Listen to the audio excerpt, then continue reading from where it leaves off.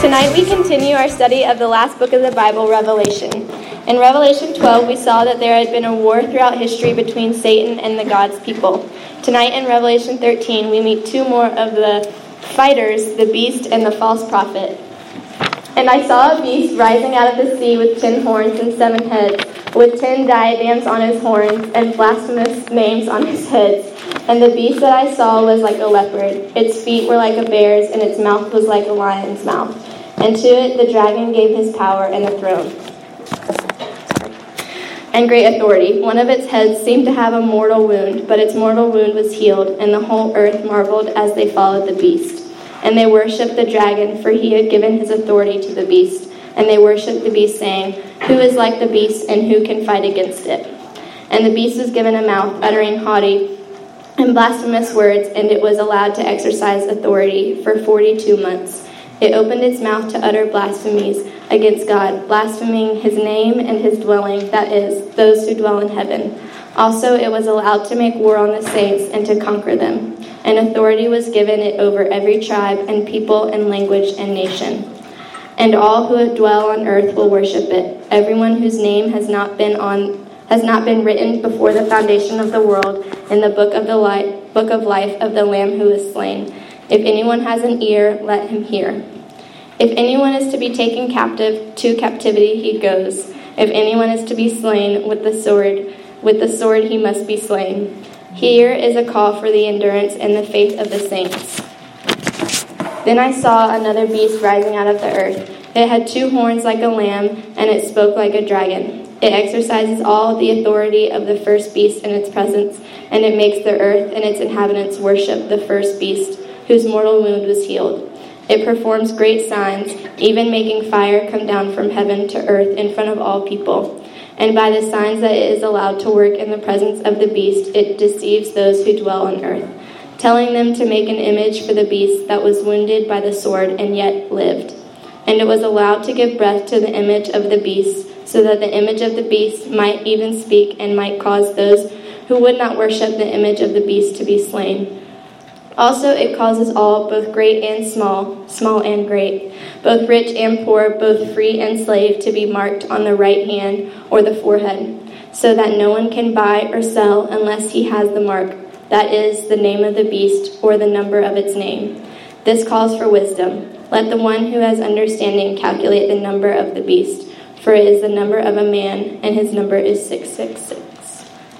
So, I don't know if you guys have noticed, but everybody is super angry and fearful about an impending political situation that's about to happen in America. I don't know if you're familiar with that's happening.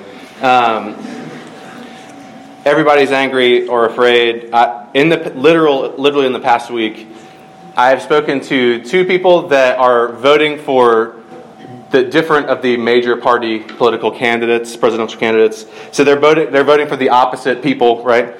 And they both expressed to me that if the other person that they aren't supporting wins and becomes president, that we probably don't have much time left as a nation, which is kind of like disappointing. I'm like, I guess I just need to go buy like gold bullion or gold coins and build my fallout shelter now, because no matter who gets to be president, it's over.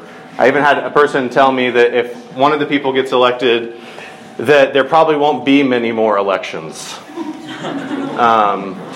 because we're probably coming to the end of the American democratic process. Why so much anger and fear is the question before us tonight. And we've been studying the book of Revelation, and we've seen that what the book of Revelation does is what the name means. Revelation, it reveals things to us. Namely, it reveals the world as it is. Revelation comes to us, and God says through Revelation, the things you see are an illusion. They're not the way things are. And Revelation comes to show us how the world really works. How many of you have ever been on the Haunted Mansion? Woo! Yeah. Somebody's really excited about Haunted Mansion? Okay. It's also my favorite Disney World ride, so now murmuring through the room. The Haunted Mansion, it's at Walt Disney World. It's a resort. Okay. If you've ridden the Haunted Mansion, when you walk into the Haunted Mansion, you walk into a circular room, and you don't realize it, but it's an elevator because it's Disney magic. And in the circular room are portraits on the wall, but as the elevator goes down, which you don't even feel that it's happening, it's amazing, magical, these portraits begin to get longer, right? So there's one portrait of like a very distinguished looking man, and there's one portrait of like a woman, like having a fancy lady with like a parasol, right? And as the pictures begin to get longer and you see what's underneath them, the fancy distinguished man is standing on a pile of dynamite. Ooh. And the fancy lady with the parasol is standing on a tightrope over like a big crocodile with its mouth open, right? As it goes down, it reveals sinister, spooky things underneath the surface. And interestingly, what John, the writer of Revelation, wants to show us tonight in this passage is that the reason why there's a lot of anger and fear out there about any number of things is because there is a sinister reality or a dark force, if you will, that is just beneath the surface of the things that we can see. That all the events that are happening in the world, there is a dark force working in them, and our hearts get wrapped up in that a little bit. And that dark force John calls the beast. Okay? If you've been coming and you have any idea of Revelation, this is the part you were waiting for when someone explains to you what 666 and the number of the beast means. So we're going to get on that. By the way, I saw a great shirt and it said 667, the neighbor of the beast. And I thought that was very witty. So if you like me, you give me that shirt. Okay. So what I want to do is look at what is this beast and how does this beast affect us. Okay, so what is the beast? Look, if you have a handout, you want to look there or on your whatever you're looking on. Verse 2, John says, "And the beast that I saw was like a leopard. Its feet were like a bear's, and its mouth was like a lion's mouth." It's like a leopard, a bear, and a lion. And before that, he says it has 10 horns on its head. Now that sounds really weird to us. You're like, okay, this is very strange imagery. But if you were a Jewish person living at the time of John, this would have felt very familiar to you because this is a famous image from the Old Testament book of Daniel. In Daniel chapter 7, Daniel, the prophet Daniel, has these visions, and he has a vision of 4 beasts. One, wouldn't you know it, looks like a leopard, one looks like a bear, and one looks like a lion, and one has 10 horns on its head. And what Daniel goes on to show is that these 4 beasts are 4 empires. They're 4 powerful nation states. So like Babylon, Greece, Rome, right? These ancient empires. And so when John comes to us and he gives us this vision, it's one beast that's like all 4 of those beasts put together. And so what does that mean for us? What is he trying to tell us by saying this is a combination of these beasts? What John's trying to show us is that this beast is the earthly empires of the world. Socio-political powers, nations or cultures that have a lot of power in the world and are hostile to God and His people or dismissive to God and His people. So basically what the beast is, what the beast represents to us, is all the best strength and power that the world can muster against God. Does that make sense? You with me so far? Power structures in the world. And when people read Revelation, there's a tendency to want to go, okay, I'm reading about this beast, and then I look in the newspaper and I figure out who the beast is, right? I want to make this one-to-one correlation of this beast. And for 2,000 years since this book was written thereabout, there have been dozens and dozens of people. The people said, this is the beast. And then the person goes on, and they aren't the end of the world, right? And what John is trying to show us is that kind of misses the point. Because the beast is really all worldly power that's against God. It might show up at any given time as a person, or as a nation, or as a power structure, as a civilization, as a corporation, whatever. But it is our best strength and power in the world that's against God. But that's not all. The beast is an enemy of God, but it's in disguise. So I was with Abby Nichols, and I purchased a pair of my favorite sunglasses, which are from Claire's, of course. And they sell $3 fake Ray-Bans. And let me tell you, they look like the real thing, my friends. They're $3 and they're great, because if you had how much do Ray-Bans cost? Like $100, something like that? Jonathan? Roughly like 120. Like 120-ish. Right. Not that I know or have been pricing them during this talk. And they're $3 and they're great. But like those glasses, the beast is in disguise. It is a counterfeit of something real. Look, Satan, who is a real person, by the way, you came to RES tonight, I'm telling you, Satan is a real person. He really hates God and he's at war with God. He knows that human beings were made to worship God. Okay, that's how God made us. And so what he does is he makes a counterfeit of God so that we will worship the counterfeit. Okay, the dragon, as we saw 2 weeks ago, is like God the Father. The beast in this is like God the Son, Lord Jesus. And the false prophet, who we'll see next week, is like the Holy Spirit. It's like an unholy trinity. That this beast is a counterfeit Jesus. And I'm going to show you why. Mitch Hedberg, do you guys like Mitch Hedberg? Because people still like him. He's a comedian. He died. He has this great bit about Mr. Pibb. Because Mr. Pibb, he says Mr. Pibb is an imitation Dr. Pepper. But it's a BS imitation because dude didn't even get his degree. Right? The beast is a counterfeit Jesus, but he's not the same thing. Look in the passage again. It says that he has crowns on his head. Elsewhere in the book of Revelation, Jesus has crowns on his head. It says he has blasphemous names written on its heads. Later on in the book of Revelation, Jesus has names, faithful and true, on him. He has names written on his thigh, these beautiful names. And most importantly, in verse 3, this beast has a mortal wound on its head. On one of its heads, it seemed to have a mortal wound, but its mortal wound was healed, and the whole earth marveled. It looked like he was going to die from this blow, but he didn't, which is obviously a counterfeit of the Lord Jesus, who actually was killed. His wound was really a mortal wound, and he was resurrected. So the beast is the best strength and power that the world can muster without God, and he's made to look to our hearts like he's Jesus. Does that make sense so far? Thanks for bearing with me as I've been a little bit teachy here. And he goes out and he blasphemes God. He makes war against God's people. So that could be a socio-political, like military force, or it could be like a civilization that says, hey, there is no God, okay, which is maybe more familiar to us. And I'll look at that more next week, but tonight what I want to look at is how does John talk about how we respond to this beast? Because this affects us tonight. Look in verse 4. And the end of verse 3, and the whole earth marveled as they followed the beast, and they worshipped the dragon, for he had given authority to the beast, and they worshipped the beast, saying, who is like the beast, and who can fight against it? This is a very common way in the Bible that they talk about God. People talk about God. Who is like the Lord? Who can do anything against the Lord? Who is like the Lord? They are worshiping the beast. Worshiping is just giving yourself, so your body, your mind, your soul, your money, your time, your sexuality, your emotions. It's giving all those things to something so that it can fulfill you. Does that make sense? Giving yourself to something, seeking fulfillment from that thing. That thing that you give yourself to will be enough for you.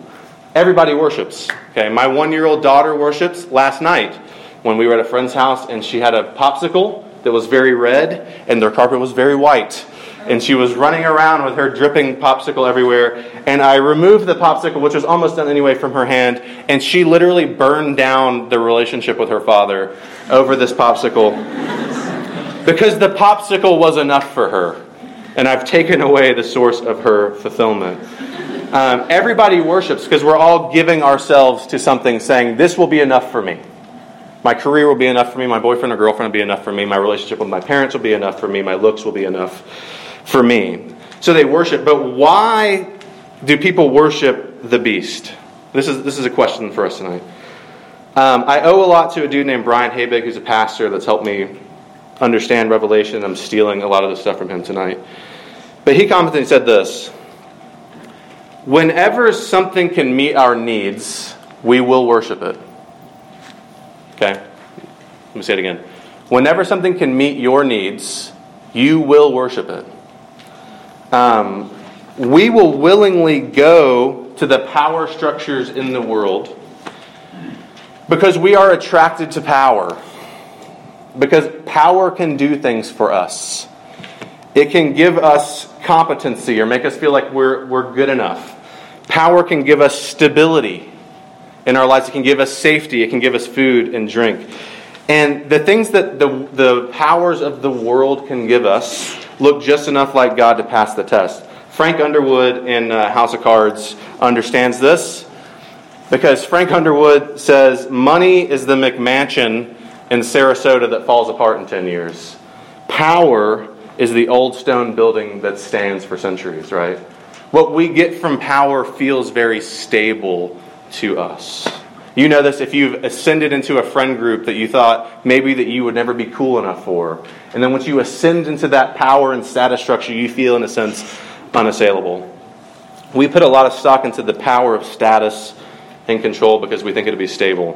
What's really disturbing to think about is if you think about like Nazi Germany and you think, okay, so there's like clearly bad people running the show. But you think, like, there's millions of people that lived in Germany that were, like, regular, normal German people. And very few of them were making much of a fuss about what was going on in Germany. And the reason, probably why, is even as the country continued to get worse and worse, and Hitler was literally exterminating millions of people, is that right before the war, Germany was in a really bad depression. And there wasn't enough food to eat. It was a very unstable situation for Germany. And when Hitler rose to power, he stabilized Germany. There was suddenly plenty of food to eat and jobs to have, and there was stability and flourishing once again in Germany. And to speak out against that would, in a sense, ruin your sense of stability. Even when worldly power is ugly, we still tend to trust it and give ourselves to it because we think that it will be stable for us. We worship power, we worship the beast, because we want to be stable. Now, how? And this is where I want to spend the rest of our time on, basically. How do we worship the beast? I'm coming to you telling you tonight that there is a dark force at work throughout the world, and the likelihood is that you are worshiping it tonight. So that's a bit of a big bite to chew off, but I think we can see it together. Now, it's obvious when people worship the beast in politics, right? It's obvious when someone is staking all of their, pushing in all their chips, putting all their hopes and dreams that, this person, if they come into power, they're going to fix everything. We probably all know some people like that. Some of you guys probably are that person. And I think it's fair that Jesus is telling us, hey, you should have a healthy suspicion of, political institutions. Don't put your trust in them. I think that feels probably pretty obvious to us, no matter where you're coming from tonight. That, like Chance says, don't believe in kings, believe in the kingdom, right? Chance is a beautiful man. But I think if we're honest, we'll see that you can worship the beast by putting all your hopes and dreams in the ballot box, but you can also worship the beast by putting all of your hopes and dreams into the J. Crew catalog. Because you open up the J. Crew catalog, and what is presented to you is beauty, stability.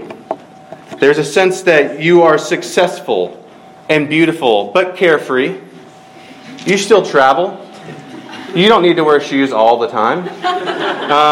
You can have a beautiful family where everyone seems very well behaved, and everyone is constantly moving up in the world. If you just buy these chinos, $69.99. I don't even know what chinos are. Pants, right? Chinos are pants, probably. Okay, let's go with them being pants. The subtle tactics of the beast are the most deadly. Because when you boil it down, what the beast is human autonomy. The idea that myself or other people can give me everything that I need and make me stable and safe and secure in life. That's the real power of the beast. That everything you need, you can get from yourself or from another human being. And the way you discover it is by looking at where fear and anger are. Think about it politically.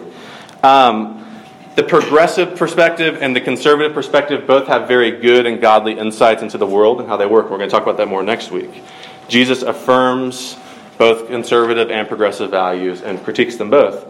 But I can't be conservative fully or progressive fully because both conservatives and progressives worship human autonomy. And you can tell by how they get angry. If you get someone worked up, they'll say, you can't tell me what to do with my body. Or, you can't tell me what to do with my sex. And for another group of people, they'll say, you can't tell me what to do with my money. You can't tell me what to do with my guns. You can't tell me what to do with my land, right? When you push them, there's a pushback that you can't tell me what to do. I'm the master of my own destiny. I can get everything I need from myself and from others around me. Both are afraid of losing control. Both progressives and conservatives, no matter how they talk, they're both afraid of losing control because they think for things to go well, my team has to win. There was a rally in Asheville, I guess it was last month, for one of the major party presidential candidates. And it was an assembly of supposedly two ideologically opposed groups, right? One group was there to hear their candidate, the other group was there to protest, right? But lo and behold, it broke out into multiple dozens even of fights. And even more, maybe innumerable numbers of people yelling at each other. And it was initiated from both sides. So you have these two supposedly opposite ideological groups, both coming to the same point where they say, when I feel threatened, I'm going to use force and power and control and dehumanize. I'm literally going to fight you. They're no longer people, but beasts, right? Imaging what they worship because they both believe in human autonomy. And so my question for you is, what are you angry about tonight? Here in RUF on a Wednesday night. What are you angry about? Are you angry because you feel left out? Because you feel like you're on the outside? Are you angry because your friend feels left out and they won't stop annoying you about how left out they feel? That you keep going out with those other people you met in the hall and not your roommate anymore? Are you angry because someone is telling you what to do and you don't feel like you have full control of your situation? Or maybe ask it like this. What's your first instinct when someone does something to you that you don't like? What's the first thing that you do? Is it to make sure that they know and your friends know exactly how wrong they are before you can move on with your life? Is someone threatening your autonomy? Threatening the sense that you are in control and you are enough? And so what are you angry about? Well, what are you afraid of? Are you afraid that you're going to hate your future job and you picked the wrong major? I was a fine art photo major. As I've said many times, you're going to be fine. Are you afraid of marrying the wrong person? And that your life will be miserable because you chose poorly? Are you afraid of being out of control of your future? Who are you jealous of? Who are you afraid that you won't be like? When you feel insecure with your friends, do you manipulate the situation so that they can begin reaffirming you as quickly as possible? Are you afraid of being out of control of what your friends think about you? Basically, what I'm asking is, are you living like you or another person can be enough for you? Can make you stable and secure? And if so, sounds weird, but you might be worshiping the beast. And could that be why you feel incomplete? Because you're trying to draw resources from something that can't give it to you. There's a reason why you feel incomplete, and this is when we're going to talk about 666, okay? At the very end of the passage, John says that the beast has a number. This calls for wisdom. Let the one who has understanding calculate the number of the beast. For its number is the number of a man, and his number is 666. People have tried to understand what this number means, because in Hebrew, all the letters have a number that corresponds to them. And so A is 1, B is 2. That's not really what it is, because there's not an A and B in Hebrew. But you could take all the letters in someone's name and add them up and get a number. And an awkward number of people throughout history, you could make their name add up to 666. But here's what I think is significant about the number. There's two things we've learned in Revelation. One is that the number 7 means completeness or fullness. Okay, this is all throughout the Bible, but especially in Revelation. 7 means fullness. And 1 less than 7 would mean a lack of fullness or incompleteness, right? That you're almost there, but you're not complete. And anytime something is said 3 times in the Bible, it's for strong emphasis. So when the angels are all around God, they say, "You are holy, holy, holy." That means you are utterly and completely holy. So when John says the number of the beast is 666, that means that he is utterly and completely incomplete. That he is. If Jesus is the one who is and who was and who is to come, then the beast is the one who wasn't, who is not, and who is not to come. So, if we live like we can meet all our own needs without any relation to God or dependence on God, we find ourselves to be completely incomplete. That we have a lack of completeness within us. James writes about this in James chapter 3 and 4. Listen to what James says about how we act. James says, if you have bitter jealousy and selfish ambition in your hearts, do not boast and be false of the truth. This is not the wisdom that comes down from above, but it is earthly, unspiritual, and demonic. If you have selfish ambition and jealousy. Then he goes on to say, what causes quarrels and causes fights among you? Is it not this, that your passions are at war within you? You desire and don't have, so you murder. You covet and cannot obtain, so you fight and quarrel.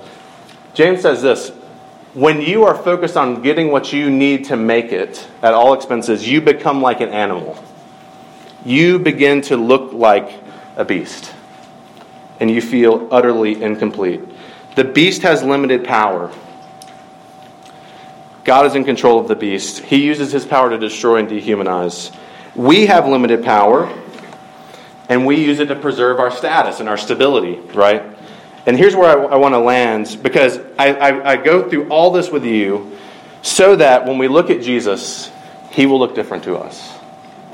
Because this is what makes Jesus very different and more beautiful than anything that we're used to, is because Jesus is a perfectly stable and happy person.